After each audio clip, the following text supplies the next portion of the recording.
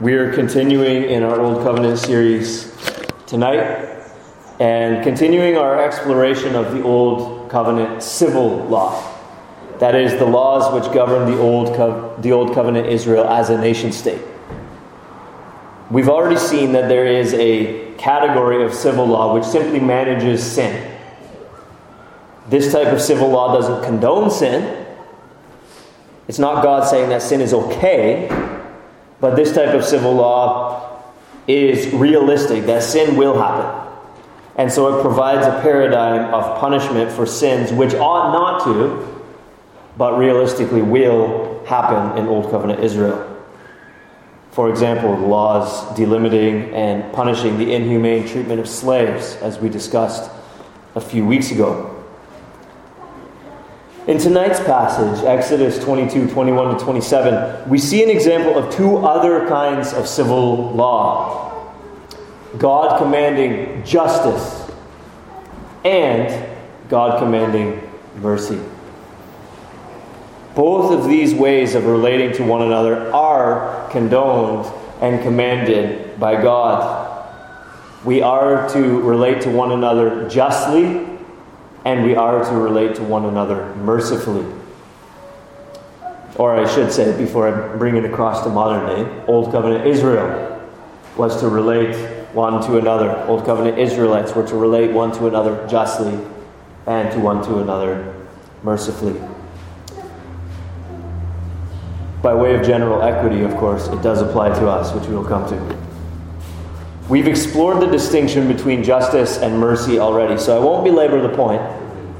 But by way of reminder, justice is what someone else may rightfully demand of us. It is what we owe them. Mercy, on the other hand, is not what is owed, but it is what goes beyond justice to being more than what is owed. R.C. Sproul has a helpful teaching on this matter. And for any of you who have seen YouTube videos or Ligonier videos of R.C. Sproul teaching in the classroom setting, you know that he always uses the chalkboard. And he likes to walk around with no notes, teaching more clearly and more compellingly than I can do or almost anyone could do. Tremendously gifted, quoting to you Latin phrases and walking back and forth and scribbling things on the chalkboard. And so I need you to imagine a chalkboard. And I need you to imagine simply a circle with a smaller circle inside of it. The smaller circle inside of it is what we might call justice. Outside of that smaller circle is what we might call non-justice. And Sproul distinguishes between two types of non-justice. There is injustice, which is never permissible. We may not ever do injustice. That's one type of non-justice. But the other type of non-justice is mercy. Mercy is not the same thing as justice. Mercy is not a subset of justice. Mercy is something else. Mercy is non-justice, but it's not injustice. And so we could draw a line dividing that outer circle into two semicircles. And so there's justice, which is the inner circle.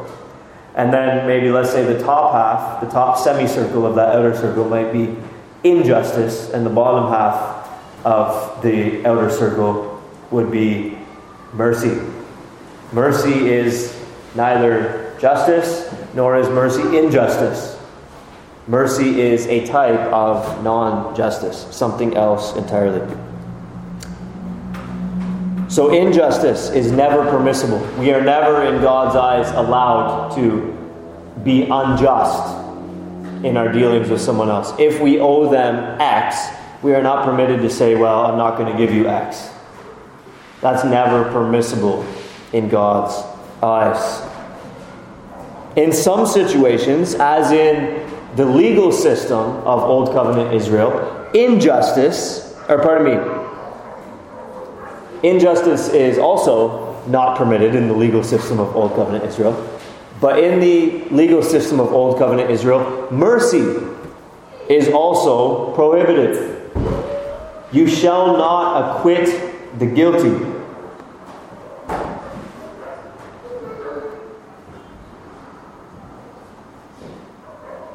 However, in personal dealings, when it's a matter of my relationship to you or your relationship to me, mercy is always an appropriate option. Justice is good, so is mercy. Injustice is never okay, but we may show non-justice to others in our personal dealings with them by showing them mercy. And though another human being cannot demand mercy of us, God may demand mercy of us. And that's exactly what He does with His people. In both the Old Covenant and the New Covenant, God expects us to always be just, never to be unjust. But God also commands us to seek to be merciful whenever it's possible and prudent. As the prophet said so many years after the giving of the Old Covenant, what does the Lord require of thee? To do justice and to love mercy. If you love something, you try to get as much of it or give as much of it as possible. If you love pizza, for example, you try to eat as much of it as possible. If you really, really love pizza, you try to get other people to eat it as much as possible. We've all had that friend. Hey, here, have one. No, thanks, I'm good. No, really. Have one. No, I'm okay. Oh, come on, it's so good. When we love something, we don't try to go easy on it. We don't try to be sparing with our consumption of it or our dispensing of it. When we love something, we want as much of it as possible, and we want others to have as much of it as possible.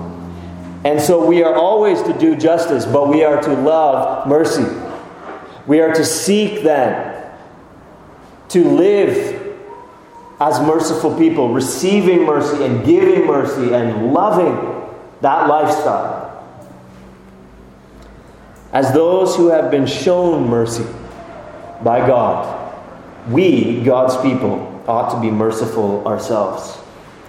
So, there are three types of civil law that we have covered so far in our series. One is simply the regulation of sin, like the laws against beating your slaves, which we discussed a few weeks ago. God doesn't condone the inhumane treatment of slaves, but He recognizes that people will treat their slaves inhumanely, and so He regulates it and says that this is the limitations around what you may and may not do when punishing your slaves, and this is the penalty for the breach of these things. Tonight's message is focused on two other types of civil law. Things that God does condone, things that God does command. God's commands to be just and God's commands to be merciful. Let's start with God's commands to be just. I think by this point in our series, we've covered this sufficiently. So I won't belabor the point. Just spend a couple minutes here. But suffice it to say that the Lord is concerned that we do no injustice to one another. In his book, Generous Justice, which was cited in Tony Merita's commentary on Exodus, Tim Keller points out that God is a God of justice. When people ask me, how do you want to be introduced, Keller writes, I usually propose that they say, this is Tim Keller, minister of the Redeemer Presbyterian Church in New York City. Of course, I am many other things, but that is the main thing I spend my time doing in public life. Realize then how significant it is that the biblical writers introduce God as a father of the fatherless, a defender of widows. Psalm 68, 4 and 5. This is one of the main things he does in the world, Keller writes. He identifies with the powerless. He takes up their cause. Also here in our passage, the same emphasis is present. You shall not mistreat any widow or fatherless child. If you do mistreat them, though, not a big deal. Right? Go, just look with me. That's verse 23. If you do mistreat any widow or fatherless child, and they cry out to me, what does God say? I will surely hear their cry, and my wrath will burn, and I will kill you with the sword. And your wives shall become widows, and your children fatherless. How seriously does God take justice? Is God concerned about justice? Yes, He is. God is very concerned. He doesn't simply say, I will designate someone to hear your case. He says, I will take it up with you. I will kill you. God is very serious about justice in the theocratic nation state of Israel, where He was directly involved in the day-to-day affairs of the nation. The same emphasis as in Keller's book is present here in our text. God Himself says that He Himself will hear the cries of the vulnerable who cry out to Him, and God Himself will mete out justice. Though justice may not prevail in the here and now, we've all seen cases where it hasn't. We talked even last Sunday night about cases where justice has not prevailed. We think, for example, of the race relations in the U.S., and I dealt with this at length in our sermon series last week. Impartiality doesn't mean that the police are always wrong, but impartiality also does not mean that the police are always right. And most certainly there has been injustice at times and in places. There has been racism at times and in places. And justice has not always prevailed. But mark my words, justice will one day prevail. God says, I will kill you. I will make things right. So men may escape justice in this life, but there is a reckoning. And God will hold every perpetrator of injustice to account when all is said and done. Nobody escapes God's courtroom.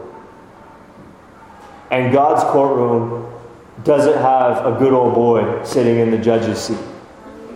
God's courtroom does not have a bought and paid for jury that renders a predetermined verdict. God is judge, jury, and as He says here, executioner. And God's courtroom deals in justice. Deals in justice, for the sake of clarity. God's courtroom never deals out injustice. Justice will be one of the hallmarks of Christ's coming kingdom. In Psalm 72, we see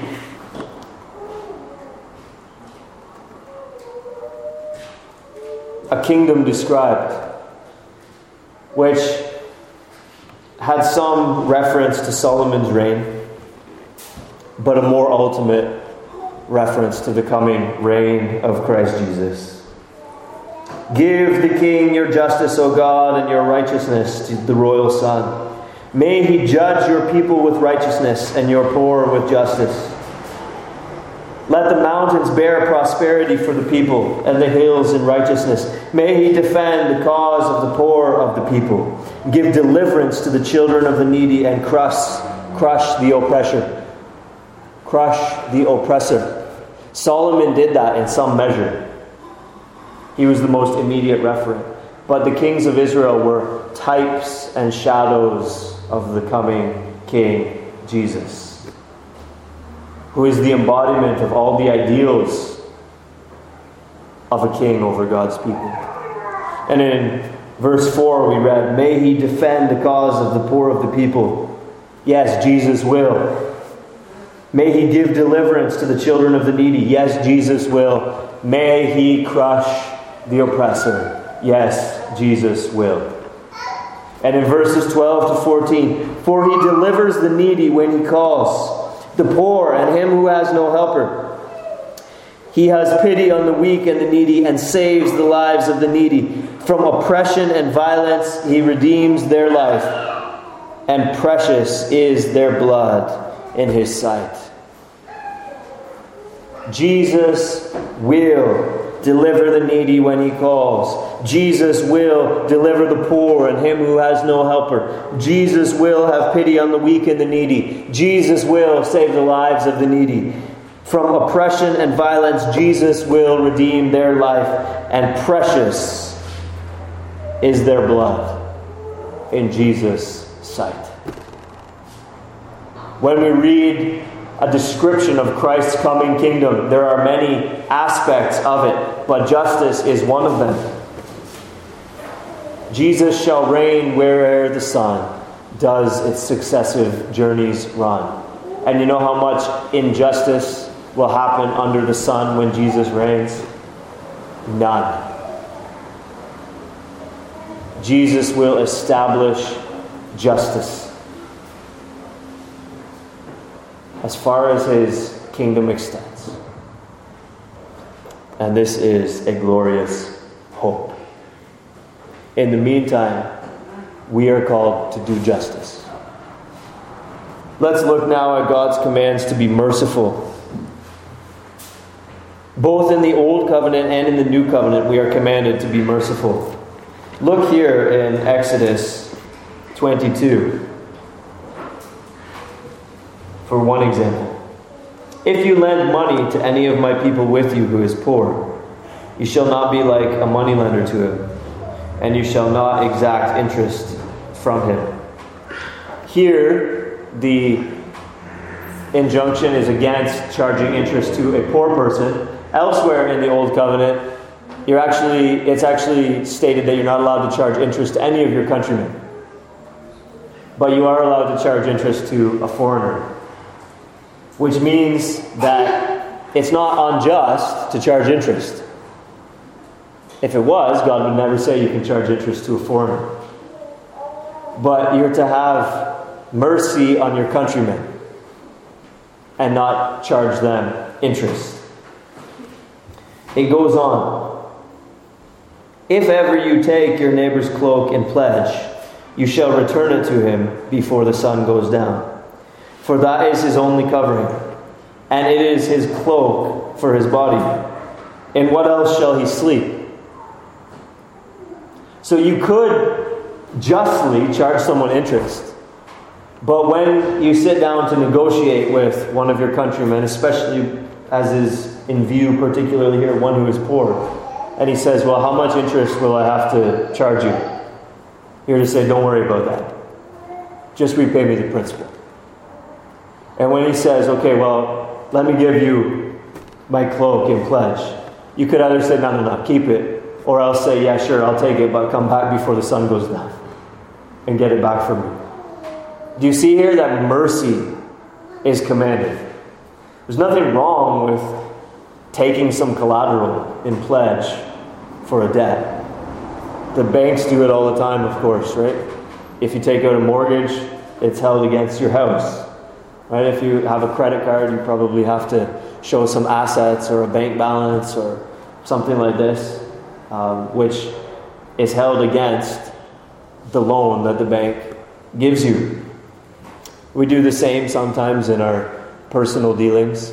A institution like, for example, maybe like courts or something, you take out a loan to buy a piece of furniture or some technology, and you at least have to give a copy of your driver's license or something like this. Because there needs to be some recourse, some pledge, some assurance that you're not just going to run away with their money. It's just. There's nothing unjust about it. But God says, if somebody's so poor that all he can give you is something to keep him warm for the night, don't hold it. Let the man sleep in his cloak, even if it means you have nothing held in pledge. Be merciful. So here in the Old Covenant we see commands to be merciful. We'll talk about a few more in a minute, but let me show you that this is across the board and also in the New Covenant. In Matthew chapter 18, verses 21 to 35, we read this. Then Peter came up and said to him, Lord, how often will my brother sin against me and I forgive him? As many as 7 times? Jesus said to him, I do not say to you 7 times, but 77 times. Therefore the kingdom of heaven may be compared to a king who wished to settle accounts with his servants. When he began to settle, one was brought to him who owed him 10,000 talents. And since he could not pay, his master ordered him to be sold, with his wife and children and all that he had, and payment to be made. Justice? Yes. Pay the debt. Or in those days you couldn't just declare bankruptcy, and being sold into servitude was a just and normal recourse for the insolvent debtor.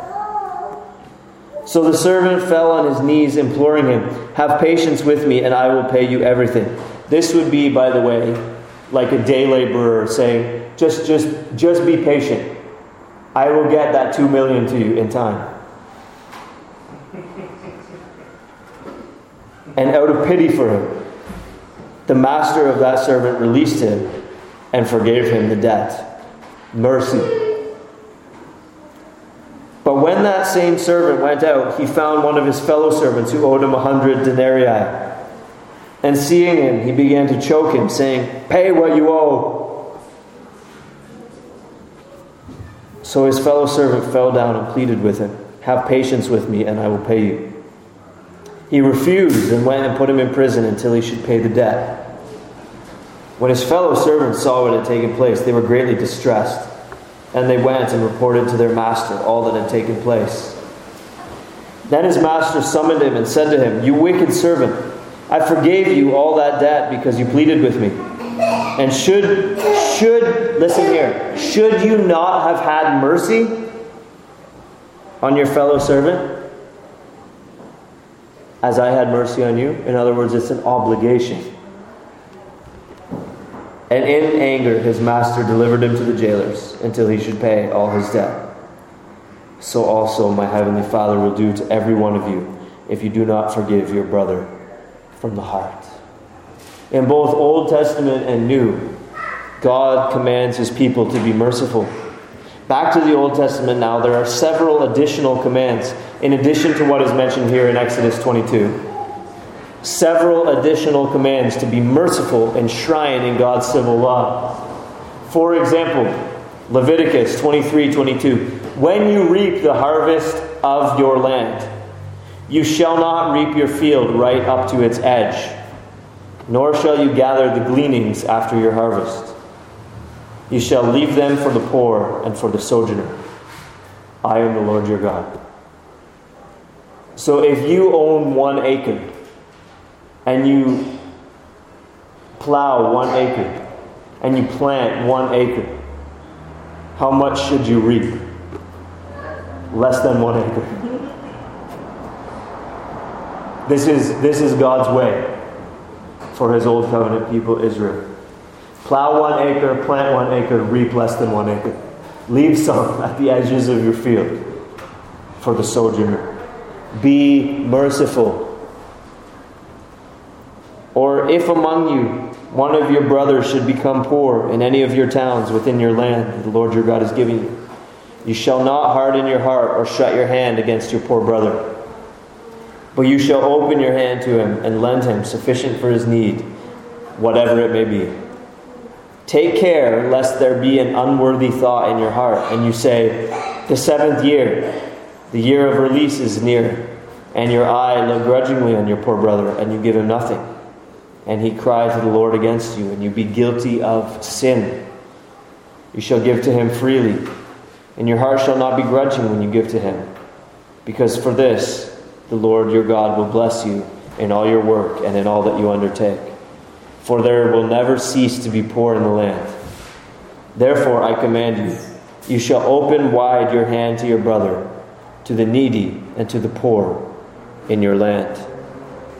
So you see here, if someone else doesn't have enough money, but you have enough money, God says, help him out.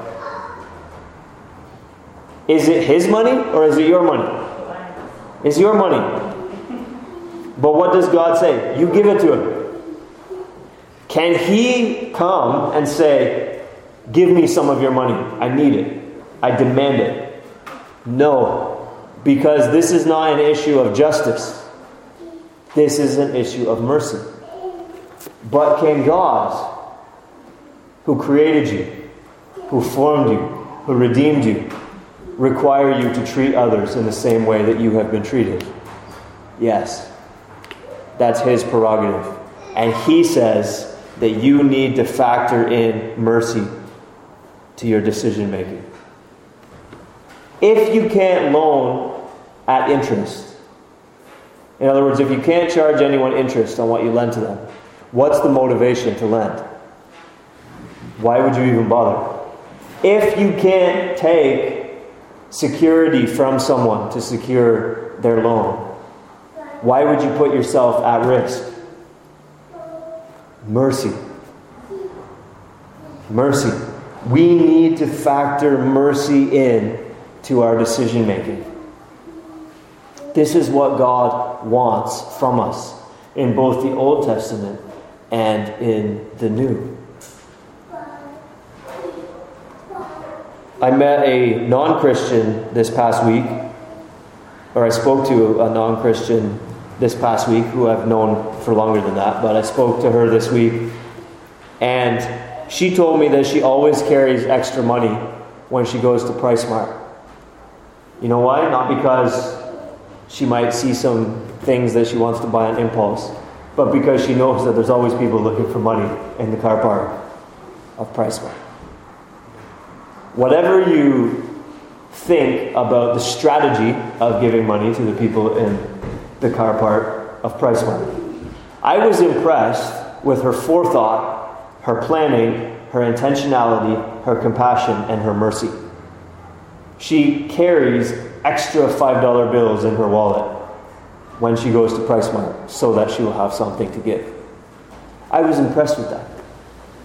Now, she's not doing it because God in Christ has been merciful to her. But if even a non-Christian could be compassionate and merciful on the less fortunate in our society, how much more ought we, who have been shown great grace by God in the giving of His Son for us, how much more ought we to factor in mercy, to factor in compassion into our decision making. The gospel logic is that you were a slave in Egypt and God owed you nothing. God didn't have to go in there and rescue you. But you cried out, and God heard your cries for mercy. And God was merciful to you. Therefore, when you see in your nation somebody who needs mercy, you should think to yourself, I am a recipient of mercy. Someone has been merciful to me. I should do unto others as I wanted God to do unto me, and as God did unto me, and I should be merciful to him or to her. Gospel logic is this: I was dead in my trespasses and sins. I had no hope, as we sing sometimes, that you would own a rebel to your will. And if you had not loved me first, I would refuse you still.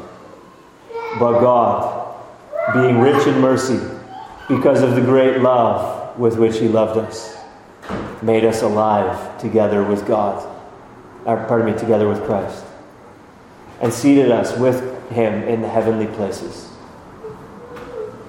By grace, you have been saved. Therefore, when you see someone who has no claim on you, who has no claim on your mercy, but is in need, who cannot rightfully demand it of you, but has a need nonetheless, you, as a recipient of mercy, should factor mercy into your decision making with respect to how you treat this person. A couple of ways that this could play out. One would be, of course, financially, in thinking about charity and benevolence, giving. Maybe we could strategically think through how we can help. I'm not necessarily advocating and mentioning the aforementioned example. I'm not necessarily advocating indiscriminate handouts to the poor. Discussion may be had on whether or not that is the most effective strategy. But we ought to think about how can we be merciful to those who are in need. We ought to factor that in. So some strategic thinking, some planning, and some action with respect to mercy towards our fellow man. Another way could be in relationships, as in the context of Matthew 18, which I read earlier, where Peter says, look, how many times do I got to keep forgiving someone? It's just, you realize, to just walk away. Stop forgiving. Hold someone to account for their actions and deal justly with them by treating them as their sins deserve. How many times do I got to show mercy? Jesus teaches us there that God has forgiven you a debt you never could have paid. Like a day laborer trying to pay off $2 million or something. Therefore, who are you to quibble and quarrel with your neighbor over $100? Relationally, it's like that. God forgave us a relational debt when we had sinned against Him. That is far greater than any relational debt that someone else could incur to us when they sin against us. If God has forgiven us, we also ought to be a forgiving people. We have to deal in mercy.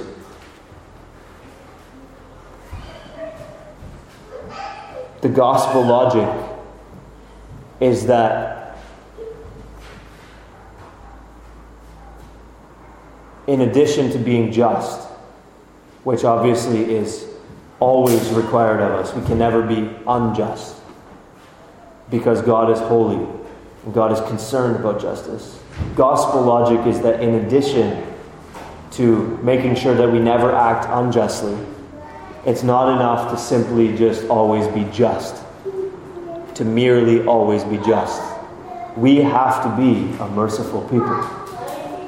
It was that way in the Old Covenant, and it's that way in the New Covenant. Because of all that God has done for us in Christ. Because God sent His Son into the world to seek and to save the lost. To hang upon that tree bearing our curse. Because God was reconciled to us